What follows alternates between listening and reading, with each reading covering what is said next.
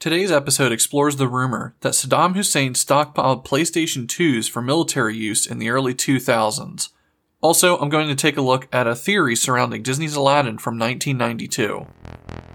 My name is Kenneth Zally, and welcome to The Strange Collective.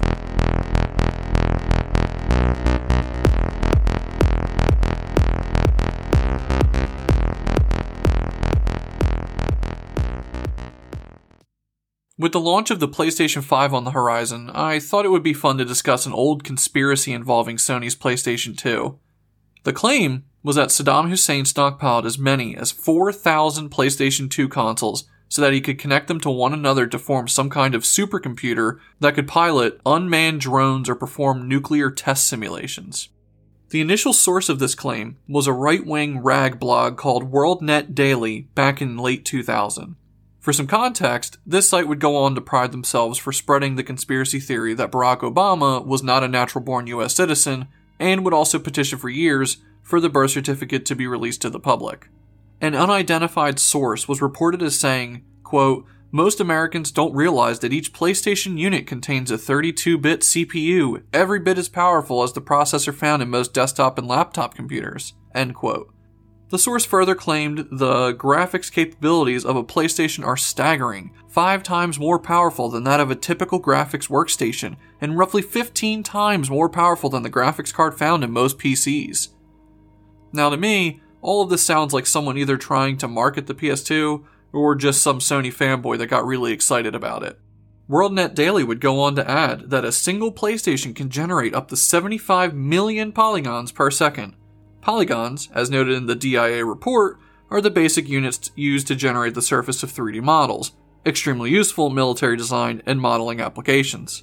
Bundled PlayStation computers could also be used to calculate ballistic data for long-range missiles or in the design of nuclear weapons. Iraq has long had difficulty calculating the potential yield of nuclear devices, a critical requirement in designing such weapons. Networking these computers might provide a method for correcting this deficiency. A further claim stated that an integrated bundle of 12 to 15 PlayStations could provide enough computer power to control an Iraqi unmanned aerial vehicle or UAV. It's hard at first to toss these ideas aside, especially looking back 20 years later with how impressive technology has become. These claims back in the year 2000 weren't completely crazy, considering how Sony was marketing the console and some early controversies surrounding exporting it outside of Japan. While Sony was tooting their own horn regarding the PS2, the Trade Ministry of Japan dropped an edict on Sony. In order to ship the console abroad, they would need to request a special permit. The law in Japan required any exporter wishing to ship hardware with potential military applications worth more than $472 outside the country to obtain permission from the government or face up to 5 years in prison. Considering the price of each PlayStation 2, bulk shipments would have been a problem. Sony applied for a special export permit to ship the consoles globally, with a few countries blacklisted. Libya, Iran, Iraq, and North Korea were considered potentially likely to use the console for nefarious purposes. Between Japan's skepticism of other countries, the marketing of the PS2, and rising tensions in the Middle East, it made sense for this perfect storm to exist, with this rumor of Saddam Hussein spreading. With our knowledge now, we know that this rumor proved to be untrue. Saddam never imported PS2s on some mass scale. If anything, there were probably a couple PS2s imported into the country for Saddam's men to blow off steam. Now, while this initial claim against Saddam was untrue, the idea of linking multiple consoles together to form a larger, stronger computing unit was not some crazy sci-fi dream. In 2002, Sony released Linux for the PlayStation 2. It came packaged with a 40 gig hard drive, a USB keyboard, and a mouse. With this, you could essentially turn the console into a personal computer. This caught the eye of a group at the National Center for Supercomputing Applications. They saw the cost-to-performance ratio for the PlayStation 2's processors as a win, and decided to experiment. The team networked 60 to 70 PlayStation 2s, built a library to perform a variety of tasks distributed across their processors, and powered it on. It wasn't a runaway success, and it was bugged enough to the point that it required constant rebooting. The team would unfortunately abandon this project because of this. The idea of using Sony's consoles as a massive supercomputer didn't die, though. In 2010, the US military purchased 1,760 PlayStation 3s and linked them together at the Air Force Research Lab to create the 33rd most powerful supercomputer on the Earth at the time.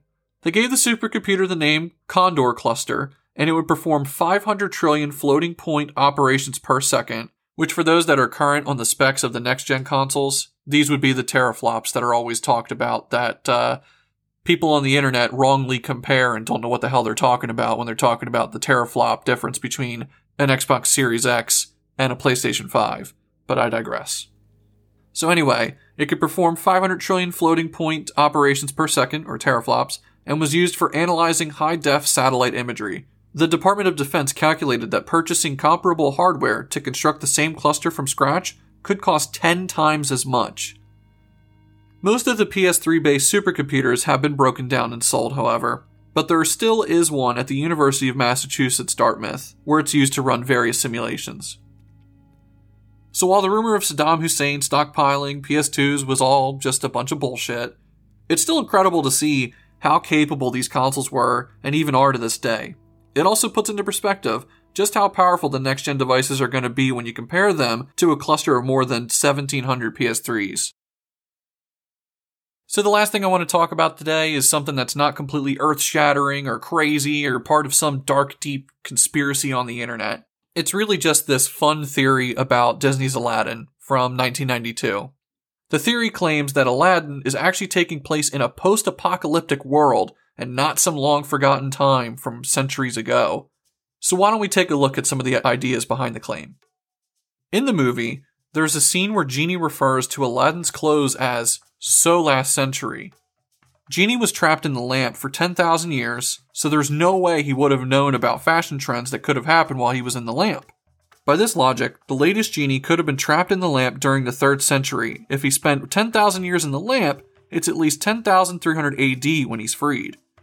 In this future, Arabic and Greek were the survivors. Arabia had been twisted into Agrabah, and gone are the mosques and prayer mats within the Islamic faith, but people still praise Allah in times of happiness. There are some technical achievements left behind from the old civilization, like flying carpets and genetically engineered parrots that comprehend speech instead of mimicking it. These things are taken for granted in this future and merely referred to as magic. Within the movie, Genie also does impressions of Groucho Marx and Jack Nicholson, which in this timeline, they would be long dead. A final piece supporting this theory comes from the Aladdin Sega Genesis video game. In one level, there is a modern stop sign in the sand, as well as human bones. Looking at that evidence, it doesn't really seem like a whole lot. One could argue that, well, it's a Disney movie, so they're obviously going to have some references to current events and current things going on in the 90s and things like that to cater to a wider audience, etc., etc. On top of that, here are some arguments also against this theory. Because Genie is a genie, he's an omnipotent being with a different perception of time and reality, similar to a Time Lord from Doctor Who. Genie did not have to be alive back then to have infinite knowledge of a certain culture. Rather, he's just making a quick joke. Some may argue, well, why would he do that if Aladdin wouldn't get the jokes? And leading theorists argue that Aladdin wouldn't have understood the jokes the genie was referencing, but after 8,000 years, Aladdin wouldn't even know who Groucho Marx was. Agrabah, magic, and the Islamic religion could just as easily have evolved over thousands of years instead of devolving. Lastly, Genie says indoor plumbing is going to be huge, using future tense and showing that he knows what will happen in the future. And, just want to also throw out there, the video game is technically not canon, so it really can't support much of this theory. For me, it's less of a matter of was this the actual intention of the writer's room? Did they intend for this to be actually some post-apocalyptic world and things like that? I don't really care as much about that. It's just a fun thing to think about, just kind of a nice, funny little spin on a classic story from my childhood and many other childhoods. So I hope you guys liked it. Thank you, as always, for listening to the show. It means the absolute most to me. We're having a lot of listeners coming in from all kinds of different countries and stuff, and it's really awesome to see those numbers rise and see the locations, kind of spread. So, as always, continue to spread the word to your friends and your family and colleagues, and continue to rate and review on Apple Podcasts or wherever you can rate and review. And if you didn't see the post on Facebook at The Strange Collective Podcast, we are now available on Amazon under the Amazon Music or Amazon Podcasts. So if you ask your Alexa device to play the Strange Collective podcast, it should come up now. I'm still waiting to hear back from Pandora. I did reach out to them. So soon, people will be able to listen to the podcast on Pandora, and at that point, we'll pretty much be on every single podcast platform possible, so it's pretty awesome. As always, don't forget to like and follow and everything like that on the social media. That would be the Strange Collective Podcast on Facebook. It would be _strange_pod on Twitter. And then don't forget that we are on Patreon if you want to ever support the show financially. And you would follow the link that's in the description of this episode, or just try and search on Patreon for the Strange Collective Podcast. There are some benefits that you can get on the Patreon, but more than ever, it's just really a way for you to support the show if you want.